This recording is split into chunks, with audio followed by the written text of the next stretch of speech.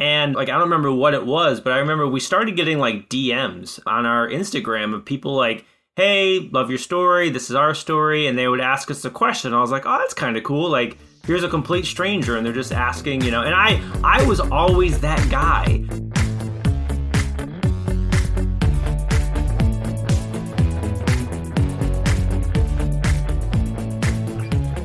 Welcome to The FI Show, where you'll get a behind-the-scenes look into financial independence. Here's your host, Cody and Justin. Hello, everybody, and welcome back to another episode of The FI Show, where today we have on Ali and Josh from the FI Couple. But before that, let me check in my co-host, Justin. What is going on, man?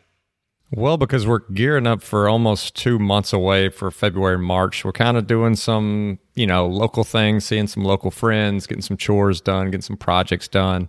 So we got some gym floor kind of stuff put in, some like thick rubber mats for our garage gym that we're putting together. I actually just hung the TV in there today. And I've also I've been getting more into woodwork. So I went out and picked up a bunch of free pallets, and I actually picked up a baby grand piano for free off Facebook Marketplace. If you are a big musician, you might want to avert your ears, but I did take it and cut it down into pieces to make just like wood planks out of. So there's some good some good hardwoods in there that are expensive. So I cut those down, made some planks, went fishing with a buddy on his new boat, and watched some UFC fights. How about you, Cody? This past weekend, I actually came back from Park City, so we flew out on, well, if I'm blanking on when we flew out, Thursday, the 20th, and we ended up getting back today, Tuesday, the 25th, so it was awesome getting out west. I know, Justin, you're a fan of out west skiing. It's just so much better than skiing in the Northeast. Got to hit the park, or Park City and the park on Friday, took a day off on Saturday, did this snow tubing, which was really fun. I was kind of expecting just kind of a slow little mellow thing. We just wanted to take a break, and this was some intense snow tubing. You're going like 30 miles an hour down the mountain, hitting like these little jumps and stuff. It was a lot of fun, and then ended off the week with a couple more days of skiing. So my legs were pounding by the end of that trip, but man, it was totally worth it. Definitely got to get back out that way sometime soon again. Well, I'm finally going to get my skiing in for the year in February, going up to like the Denver area, probably do some Vail, a little Keystone. And then in late March, going to go to Park City, just where you came from. So I'm looking forward to that. Absolutely, man. But Justin, that's enough about us. Let's take a quick moment for our partner. Keeping track of your net worth is one of the most important things you can do on your journey to financial independence. If you don't have an idea of what your net worth is, there's no way that you can keep your quote-unquote score. One of our favorite tools to keep this score is called Personal Capital. If you haven't already started using it, it's an online software that basically compiles all of your data, it crunches all your assets, all your liabilities, and spits out a net worth number and allows you to track it day by day, month by month. Yeah, Cody, one of the big things that hold people back when they're doing activities like tracking their expenses or tracking their net worth is just they look at it as a big burden, and this allows you to go in with one username and one password and access as many financial accounts as you have. These can be loans, these can be 401ks, these can be HSAs, bank accounts, credit cards. They're all linked there. The other thing I really like about Personal Capital is it's very investing focused. So you can go in there and look at your allocation across your entire portfolio. So you don't just look at your allocation in one type of account, but your allocation as a person completely. And if you want to use the same tool that me and Cody use to track our net worth, which is completely free, you can do so at thefishow.com/PC. That's thefishow.com/PC. All right, so on today's episode, we have on Ali and Josh from the FI Couple. Now, if you've been on Instagram and you're in the FI space, you have probably heard from or have seen the FI Couple. They are super prolific. They started their account not so long ago, the end of 2020. They just made it their mission. Ali wakes up in the middle of the night. You'll hear the whole story about how she had this idea. And at this point, as I'm saying this right now, they have over 90,000 followers in a year. They're making more in some months than they were during their day jobs. It's just an absolutely crazy journey to show you the power of community, social media, when you have an action plan, when you're delivering valuable information. And Justin and I really get to digging in on the step-by-step process, the tactics, everything that you'll need if you want to replicate something like this.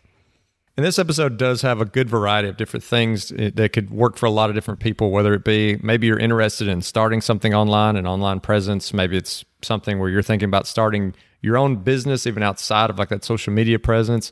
Maybe it's you're thinking about going into something with a significant other and you want to think through what are some of the pros and cons of that.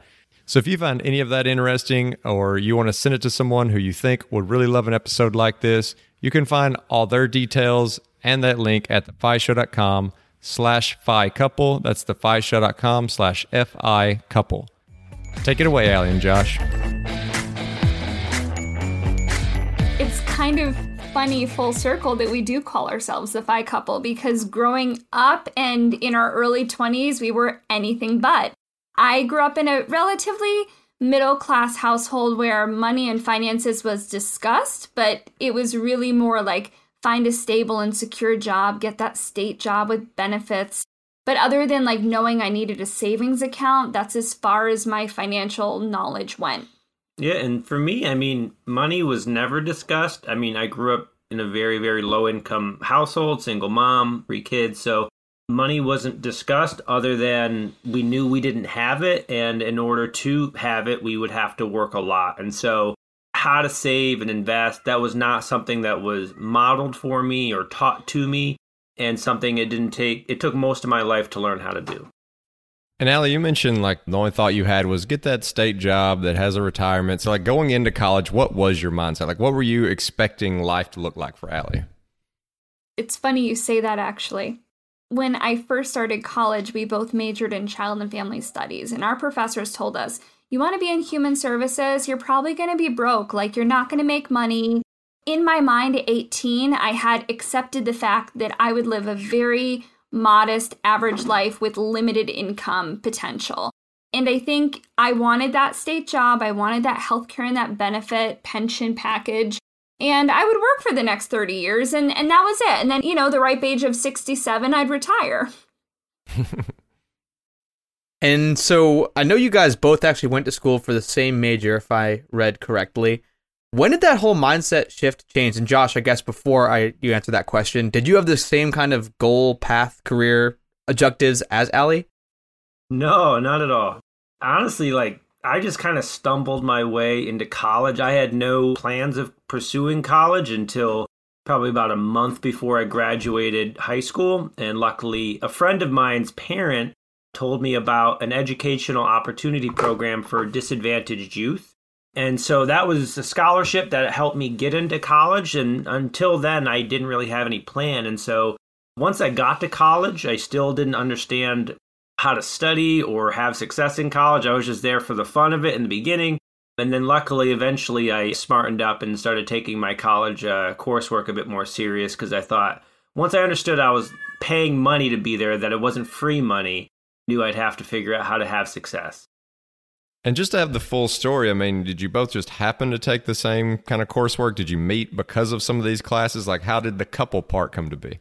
It's funny. We actually were in separate majors. What were you in? Criminal justice, and I was in education. And we transferred into the major child and family studies the same semester. And it is a 98% female dominated major. So Josh was one of 3 guys, and he was the guy that annoyingly sat at the front of the room and always answered all the questions. So he was kind of easy to spot, and I was the introvert that sat in the back and didn't speak. So eventually we connected as friends. I say that he was the cute guy from class that walked me home one day, and we were quick friends ever since then, and eventually started dating, and yeah. The rest is history. Yeah. So you kind of start this life together, you graduate college, you get these jobs. You had mentioned, Allie, that your plan was to just work in government for 30 years, get that stable pension, that state job. Josh, you didn't quite have the same career path, but it sounds like you were heading that way. You were, up at the front of the class, raising your hand. You were ready to get that probably state job in that field.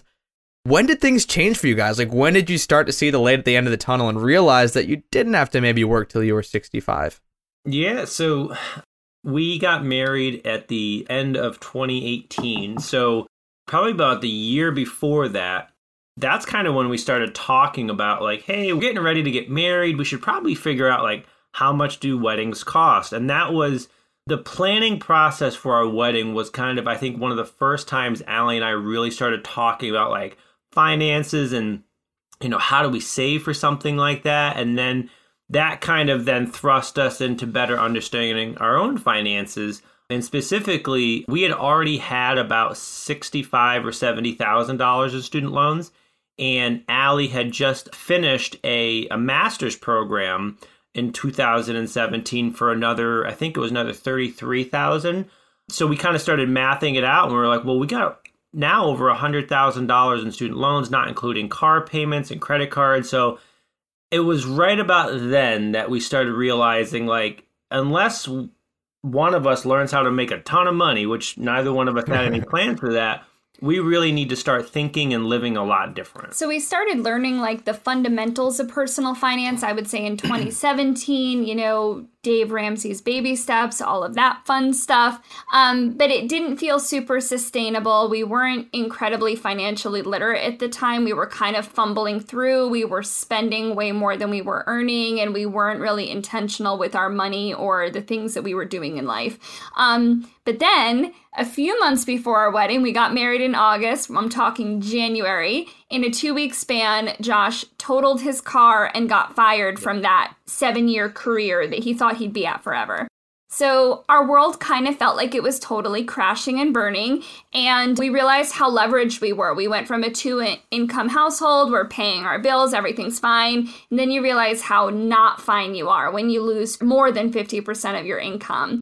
So I think that was like the super pivotal turning point for us. One thing that kind of happened, though, just before all of that, though, was, like Allie said, we gave like the Dave Ramsey approach a shot for like 3 months, and it just wasn't sustainable. But we had actually read the book Set for Life by Scott Trench, and that's actually where we got introduced to the topic of house hacking. We'd never heard of it. We didn't even know that was a thing. We thought, like, in order to buy real estate, you have to buy like really big buildings and stuff. And so when we started talking about that, that was kind of something we knew we really wanted to accomplish. And before you actually started getting into real estate and you're just sitting there calculating up how much debt you have, kind of what this is going to look like, what was that moment like? Like, was it demoralizing, or were you like, was it kind of like fired you up? Like, okay, now we know what we got to do. Let's go tackle it. I think we had 2 totally different responses. Yeah. Do you want to share yours first? You can go. Okay. I think that I was totally out of touch. I was like head in the sand, ostrich, like everyone has debt. Who cares? I want to live my life. I want to enjoy my life. Like the things that Josh was talking about, like radically changing our life and house hacking. You don't see anyone else in our circle doing that. Why do we have to do it? You're crazy.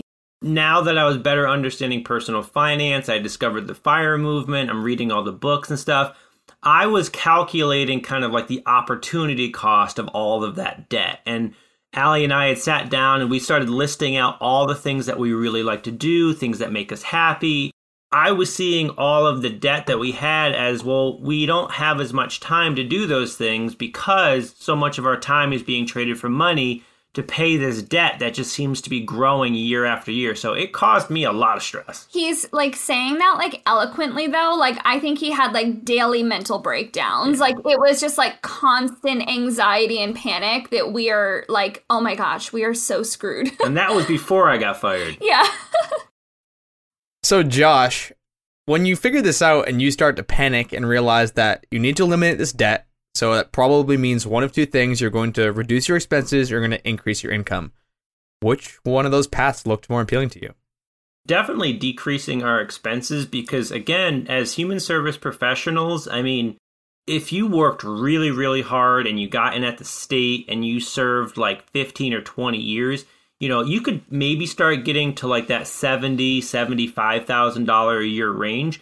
And both of us were in like year 2 or 3 of our careers. And so there really wasn't a lot of opportunity. And I had started like side hustling with Uber and stuff. And so earning more income wasn't something like a dramatic amount of income wasn't something I thought was in the cards. But I think we were paying like $1,300 a month in rent.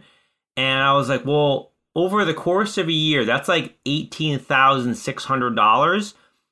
It would take a monumental amount of effort for us to make an additional $18,600 in our careers versus if we could save that, and that's like after tax money too, that would be like a $20,000 a year pay raise. So that became our focus.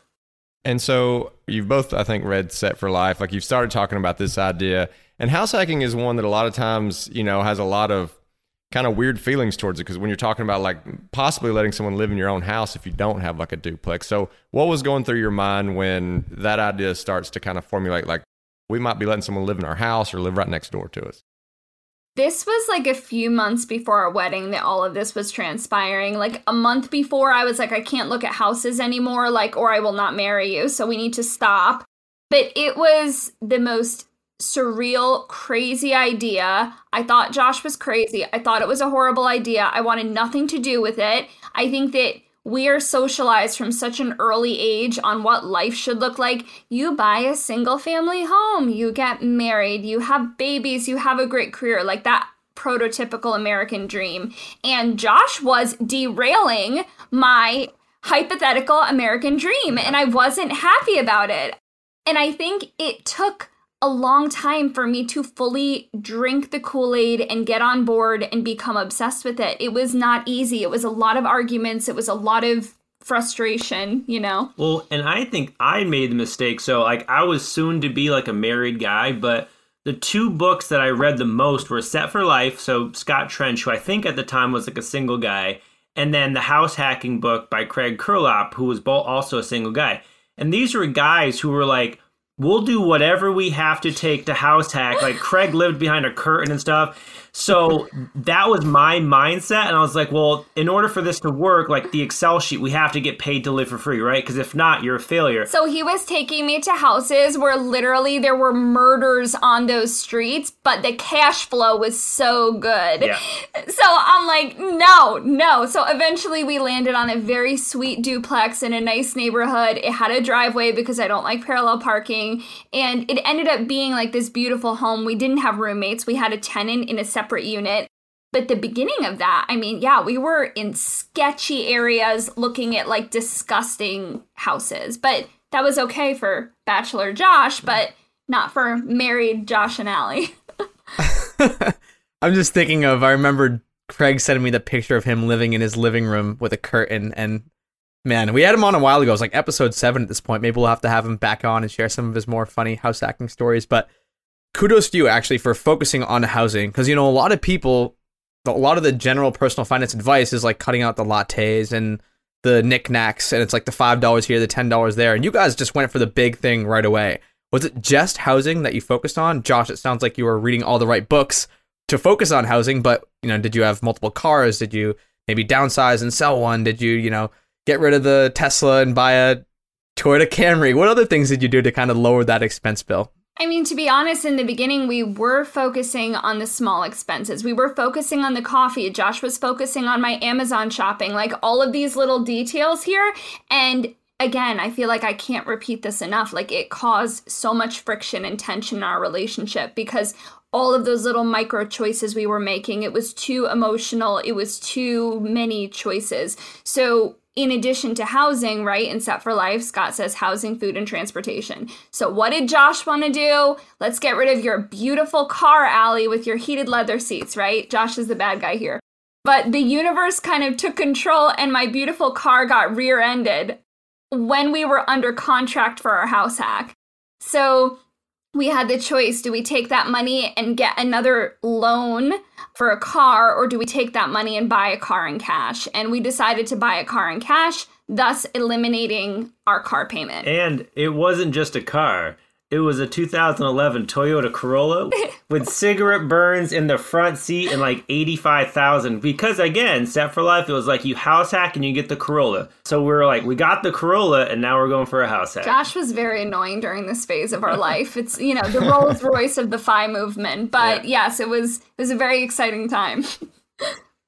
What if we just kind of like walk through the numbers a little bit, like go from what your maybe savings rate was, like how much you were able to save before your house hacking and, you know, the income that you had versus now you've got the house hack up and running. What is that looking like? You know, what did that actually do to your finance?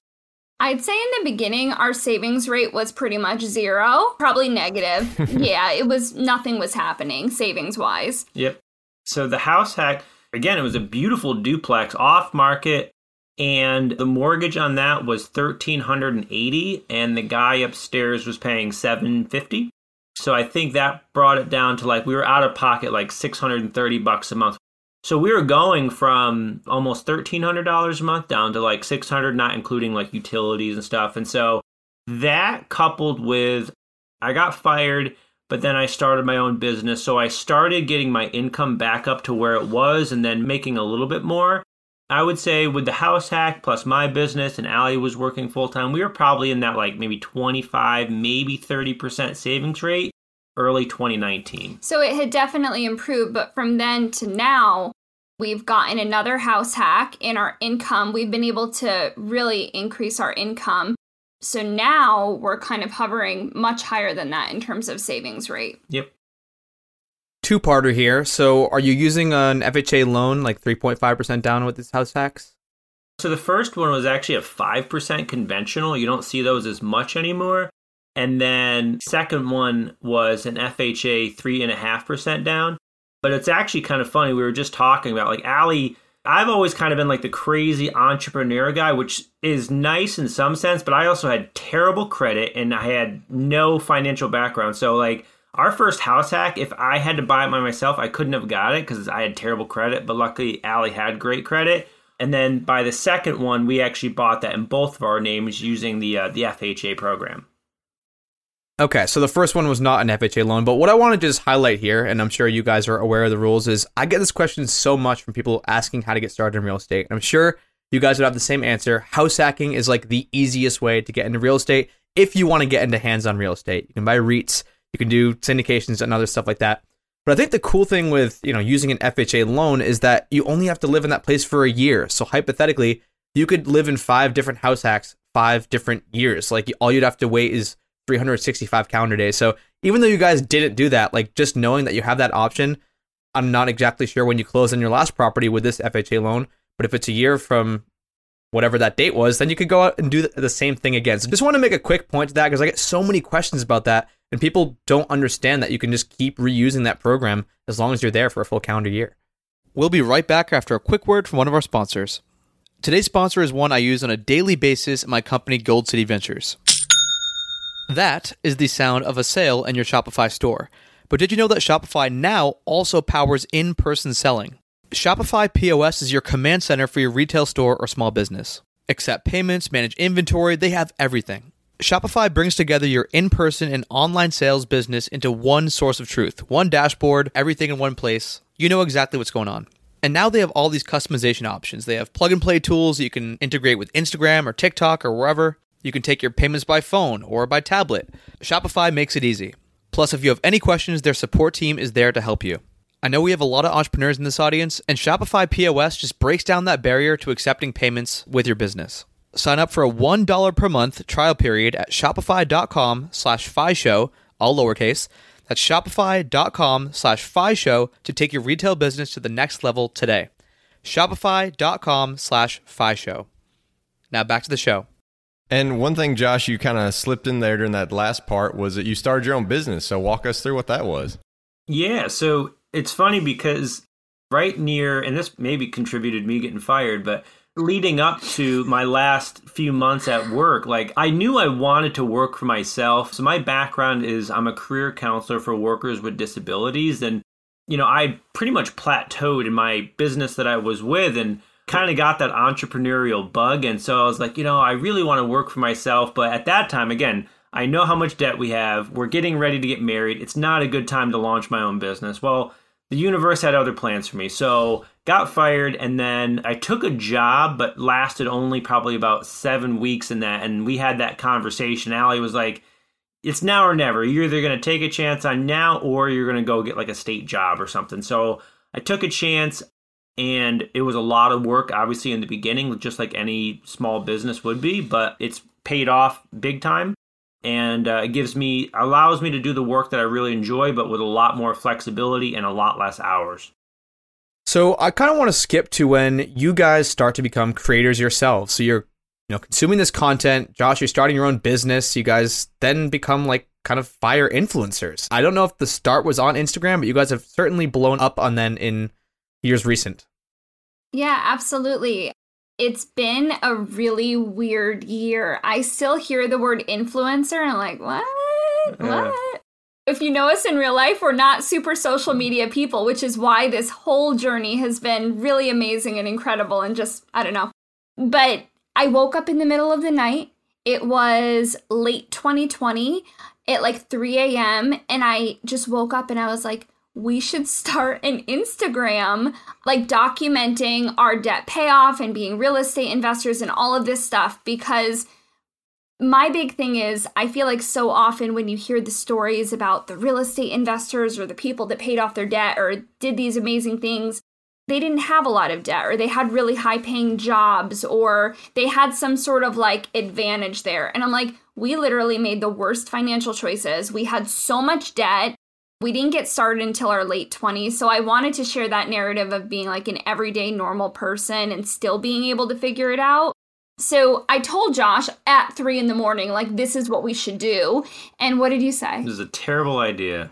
We got off like, I said, that's we're really supportive of each other. I said, do you that's see so that? dumb. Like, what have we done? Who's going to listen to us other than our moms? Like, that's such a bad idea. Go back to bed. So Josh thought it was a bad idea, but I could not get this idea out of my head, and I became obsessed with it. I was just so excited. I'm like, I don't know why I'm excited about this, but I have not been excited about something like this for so long. We have to do it. So in November of 2020, we launched the FI Couple. We had no idea what we were doing. We were not content creators, but throughout the year, we've discovered kind of hidden superpowers. Like, I'm very good at creating graphics. Josh is so good with coming up with content ideas and networking. So we found these like organic skills that we already had, and we were able to work together on them in our business. And a big thing for us too was, again, like, so often, like, you'll hear people's stories who have achieved financial independence, but sometimes it's like a couple years after the fact. And so they do the best that they can in their interviews to reflect back on like the journey, the climb, if you will. And for us, like, our brand is the FI Couple, but we're not yet financially independent. If I had to clock it, I'd say we're probably like 65-70% of the way there now. But when we launched in November of 2020, we were even further behind that. And so we wanted to start documenting our journey. Like, we're not there yet, but we're a few steps ahead of when people are just starting out. And so we want to document that second half and then show people that people from relatively everyday backgrounds can achieve it.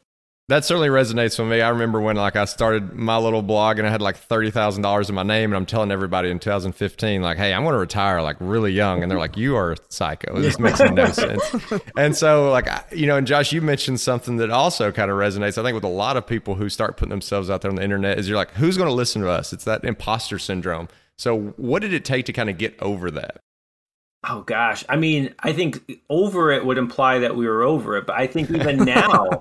I'm over it. You're not over it? I still sometimes... I was going to say just like an aggressive wife. Like, I think I kind of forced him to do it, but I don't know. What do you think? Ellie knows she's got the goods. It's like, Josh, come on. I think what it was, Justin, was when we started to see growth.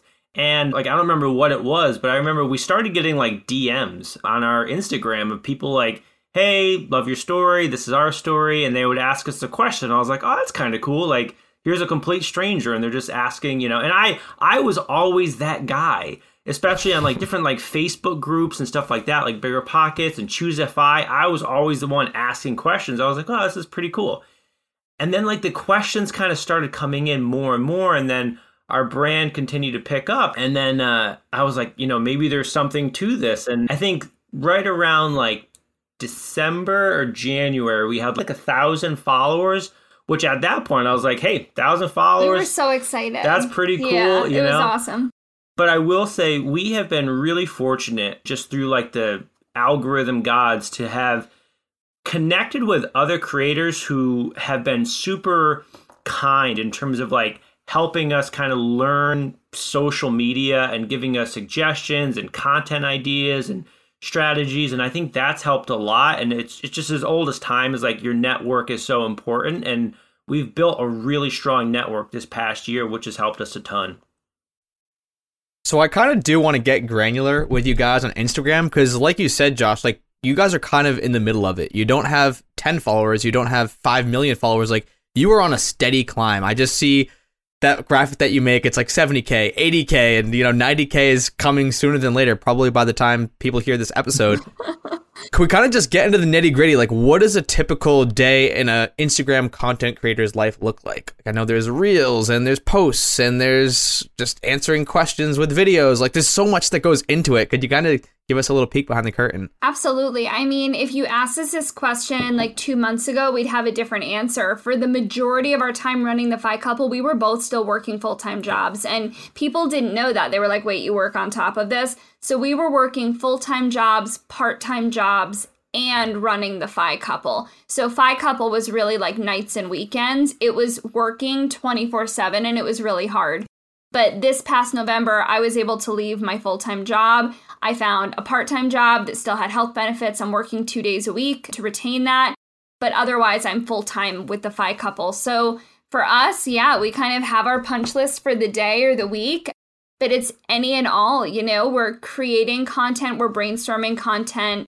We've been really fortunate to partner with some amazing brands and do work with them. We're doing YouTube videos for Bigger Pockets. So it's kind of just thinking, what is our message and how can we educate others and share that message with our tiny little pocket of the world? And when we're not creating content or planning projects or other collaborations, we spend a lot of time like engaging with people who have questions or trying to add value to other people's pages, like posts and stuff. And that's actually, I think, one of the biggest reasons we were able to grow so much was if I saw, you know, someone share a post that really resonated with us, to the best of my ability, I would always try to leave like a thoughtful and insightful comment and do that multiple times a day, just about every single day. And that actually, you know, a lot of it is algorithmic driven. So I think there was enough value add comments to the point where people said, hey, that was a really good comment. I'm going to go check out the Fi Couple. And we would get comments all the time like, hey, or like direct messages, hey, saw your comment on such and such's post. That was really great. Happy to follow you. And I was like, oh, okay, that's cool. This got so bad that people have asked us, do you use a third party like robot processor to leave comments on people's posts? I'm like, yes, it's my that's husband. Just your crazy husband. So any comment, anything like that you see, and sometimes people are always really like surprised. They're like, oh wow, I'm really surprised you answered my question. And I was like, don't be, like, that's why we do this. Like every question that comes in, as long as it's not like spammy and stuff, we'll answer. And yeah, we're always just trying to add value. And I think a lot of people getting started, they can get intimidated by words like algorithm or thinking about like frequency of post or timing of post. Or obviously you need some quality content, but outside of that, would you say it's more important to really have something super polished or just to post more frequently? I think it kind of like balance of both, to be honest with you. I think that there's a few key levers that you can pull to run a successful social media platform. And as long as you're consistent, you can do it. So I would say you want to know like who you are and who your audience is. Like, what is my message? What is my circle of competence? I'm not going to deviate from the circle. So having that clear message of who you are, you want to build trust and authenticity. So being you, being transparently you. I would say posting quality content, but you don't need to post 10 times a day. When we first started, we were posting maybe 3 times a week. Now that we're taking it full time, I'd say we post minimum 5 times a week. But again, it's just you get into the rhythm and you figure out the systems. I think in the beginning, we didn't have systems because it wasn't a business. So it was like this fun little hobby. We weren't taking it seriously. But once we realized like this can be something and this can be something life-changing, we really developed systems because it's a business. What's really nice too, especially in like this is like a really nice transferable thing with real estate, is that I can't speak for all like social media platforms, but Instagram gives you a ton of analytics. So a lot of what we do is also like very much like analytic driven. I mean, we're very data driven. We look at all on the back end. We see what people engage with, what people don't engage with, times of engagement, days of engagement, so on and so forth. And so in the beginning, it was just kind of like, let's see what works. And, frankly, I mean, sometimes we're still tap dancing, trying to figure out because like algorithms do shift. But I think we have a pretty good idea of what works and who our audience is. Something we actually just looked at the other day that we're really proud of is like 60% of our 82,000 followers are women, which is really, really exciting because I think that's a very underrepresented, audience in terms of personal finance. And so we know a lot about our followers. And so we try to create content in with that in mind. Yeah. So given the fact that you're so data-driven, I'd love to get just really granular with the whole soup to nuts creation process, from like the idea, whether it's writing it down in your notes app when you just think of an idea at 3 a.m, like that first Instagram idea, Allie, to actually sitting down and recording the content. Like, do you use batching? Do you have like some kind of recording system and software that you recommend? And then all the way to actually posting the content. Like, is it posted at a specific time? Are you answering comments all at once, or are you just answering them as they come in? And then maybe some of the analytics. I know that's super broad. I definitely want to hit on all of those because it seems like you guys are just pulling all the right levers. Yeah, absolutely. Okay, so I'm going to try to say this as streamlined as possible. So we definitely batch content. We do our best to batch content. So we have a business email account and a Google Calendar, and every day on that calendar, we write out what content needs to be posted for the day so we know that it's happening, so we don't have to think about it. We also have an organized grid pattern so that we know what is up on the rotation. In the beginning, it used to be, what do we feel like posting? Now it's, we're due for a Twitter post, we're due for a reel, we're due for an infographic. So because we know, it takes the thinking out of it. So we're more of a well-oiled machine. So we brainstorm content ideas, and then I'm usually the one that puts the content together, and then we approve it together. We create the language and the caption. We're not crazy high tech. We're still pretty bare bones. I mean, I use Canva for all of our visuals. We shoot all of our videos with an iPhone, edit them on the iPhone, and then it gets published. So a big thing that we've learned, though, is a two-party business. You have to identify your strengths. Like, there are things that I am good at that Josh is horrible at. And there are things that Josh is incredible at that I'm not even going to try to talk about. So staying in our lane and knowing who's good at what has helped us be more efficient with it. And I think even like before, like the Fi couple, like I'm kind of like an aggregator. Every day it's podcasts, it's blogs, it's YouTube, all about real estate, personal finance, entrepreneurship, pretty much every single day. And so every day I'm consuming all of this information. And in the past, a lot of it was just like, this is for fun. I really like to learn it. But now I can learn about different topics and say, wow, that's a really cool idea. And then a lot of it stays in my mind. And then from there, it goes into like a notes app in my phone. And I'll literally just like say like, hey, Siri, make note. And then I just send out some garbled thing into my phone. And then usually at the end of the day, I try to like clean it all up. And then I pitch it to Allie. I'm like, hey, what do you think about this? And she's definitely more like graphically designed skilled than I am. And so she's like, that would be a really hard thing to put into like a small little, because usually, I mean, you might have a person's attention for like 2 seconds. So you're like, how do I take like this big thing and make it like that? So there's a lot of stuff that never makes it to Instagram or anything like that, but that's kind of our process. You know, y'all just mentioned like it's a two-party kind of business, so you got your different strengths and weaknesses, which I think is like fairly common for a lot of businesses and a lot of partnerships, but you're actually a couple, which, you know, I think adds a different layer of complexity. So for people out there who are thinking about whether it's just some little side hustle or a more serious business, getting in with their spouse, do you have any kind of like recommendations, warnings, you know, things to kind of consider before you step into like not only living together full time, but now working together full time?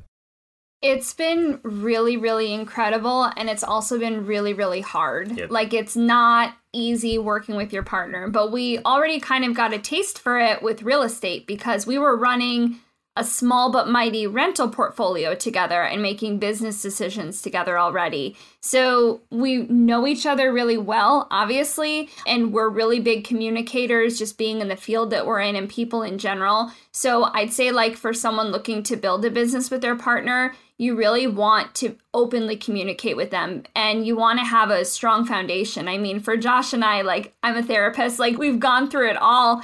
And I feel like if we had unhealthy baggage or boundaries in our relationship where if I got mad at him, I wouldn't talk to him or like different dynamics, that would make the business suffer. Yep. So you need to put on your business cap, even though we're married, when we're talking business. And it's important to have those boundaries, you know? And I think in addition, again, like our biggest phrase, one of our catchphrases is productive in different ways. we are both productive in different ways. And even though I'm doing something that may not look like I'm working the same way you are, we are both working towards the same common goal. So I think for us, it's really just been like delineating roles and responsibilities.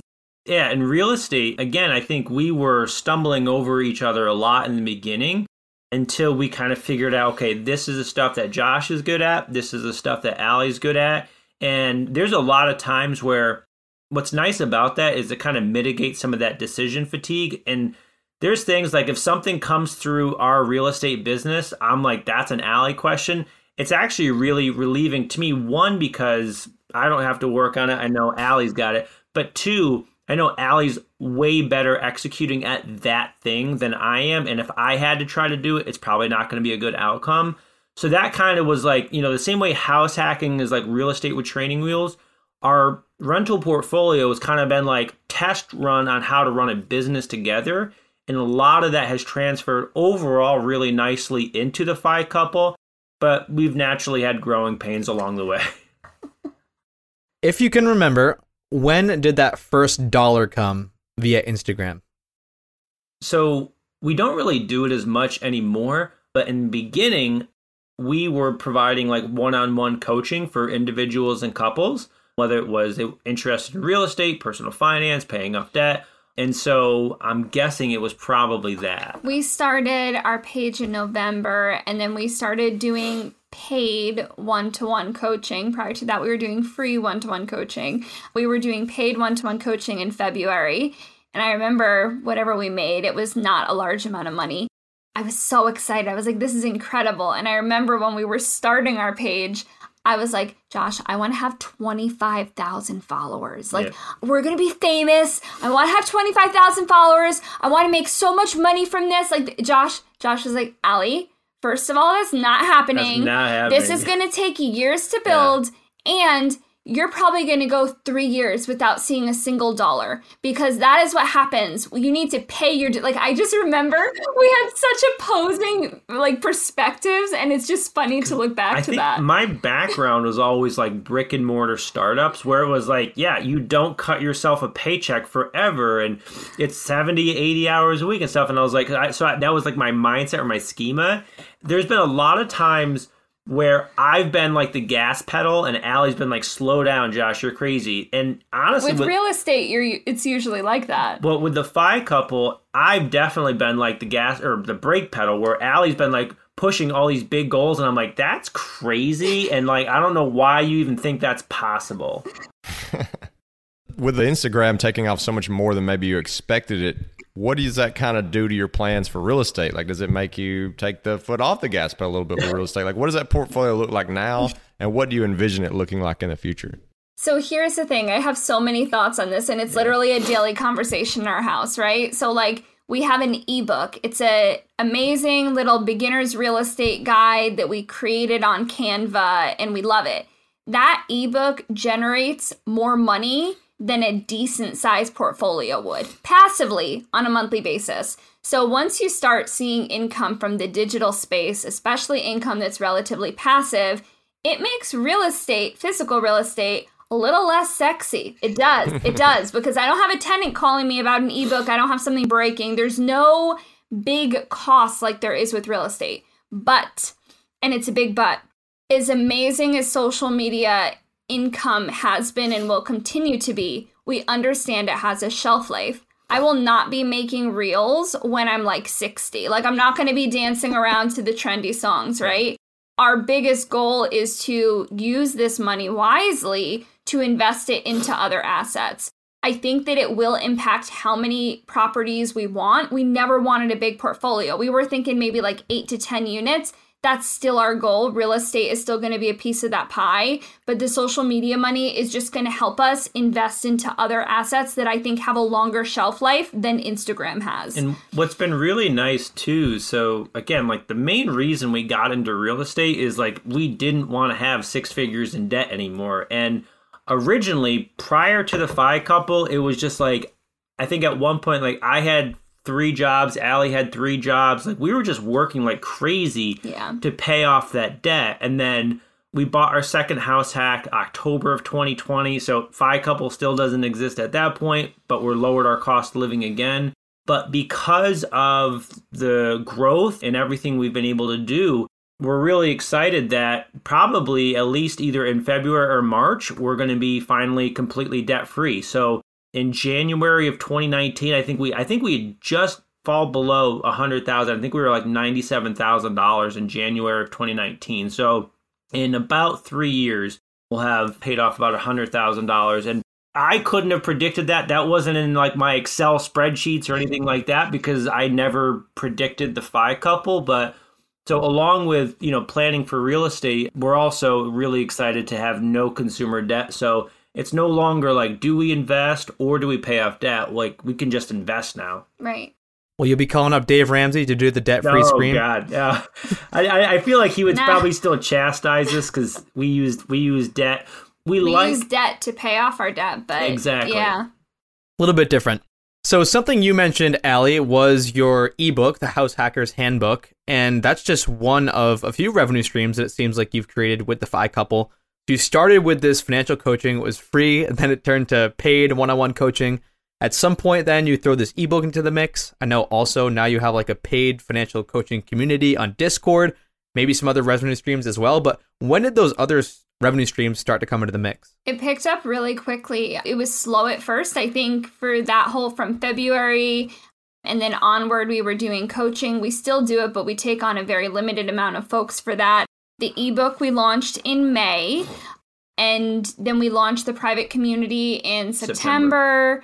And then we started saying, well, wow, look at this. Like we had our proof of concept. We have multiple revenue streams from this social media. How much more can we take it? So then we started looking into brand partnerships and then we're like, wow, you can do that. And now it's like, let's launch a course. So I think there's all these different things. And what I love about this is that the opportunities are endless. You want to make sure you create sustainable systems. Like I want to do a blog and like all this stuff. So it's really cool, but I don't want to build myself another cage that I just got out of. So it's finding systems that are sustainable for the life that we want, not just me having a job with 20 new employees at the Phi Couple business. You know what I mean? And like we talk about this all the time. Like it's really exciting. Like this year right now, we have already some really big opportunities ahead of us, but we always will look at each other and be like, stick to the plan. Like that's really, really cool, but like don't start celebrating or anything like that. Like stick to the plan, execute. And every single day, it's like, we'll take a breather. And we'll be like, wow, that's really cool that we're able to do that. And then it's like, all right, back to work. And we're really grateful for a lot of the brand partnerships that we're now being able to establish. I would say probably 95-96% of opportunities that come our way don't fall within our circle of competence. And it would be really hard for us to either talk about or promote organically because it's not something that we would use personally. These are like great companies, but that's something that's like really a core value for us is if we wouldn't personally use it or aren't already using it, then we're not going to talk about it. And I think that's something that's really, really important as well. And the last thing I'll say is like, and this is where like I've gained a whole nother respect for Allie, not just like as my wife, but as my partner, but she's a way better negotiator than I am, but also like she recognizes value a lot. Like I can look at a piece of property and know all the metrics that go into it and tell you very quickly what I think that property is worth. But when it comes to like time and, our social media business, that's where I struggle. But having a partner who's way better at that than you are, that's been integral to our business. Well, Allie and Josh, it sounds like you got a ton of different revenue streams and a ton of different things that you're working on. And I can just imagine there's going to be more things coming down the pipe. So for those that are listening who want to kind of follow along with this journey and see what's coming out next and seeing what you have to offer, where's some of the best places for them to do that? Absolutely. We're very active on Instagram. That's our main platform.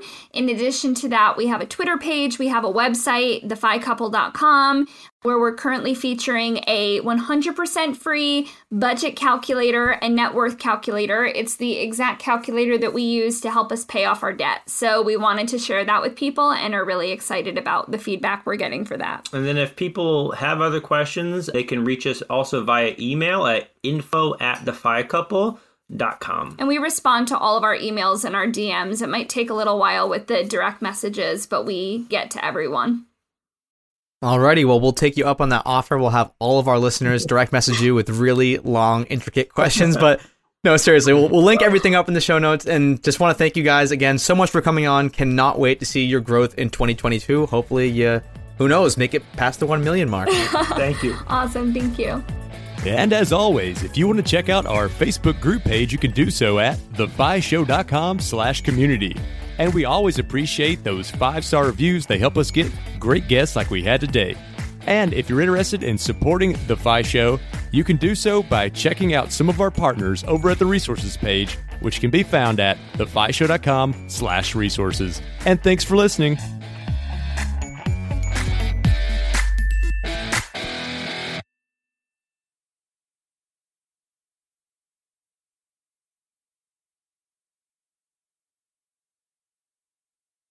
Hey, real quick before you go, I just want to remind you that I have made my personal budget and net worth tracking spreadsheet available, the very same one that I use to track my net worth from $38,000 to over $1.2 million, available for free on our website at thefishow.com/spreadsheet. So you can go download that today. That's thefishow.com/spreadsheet.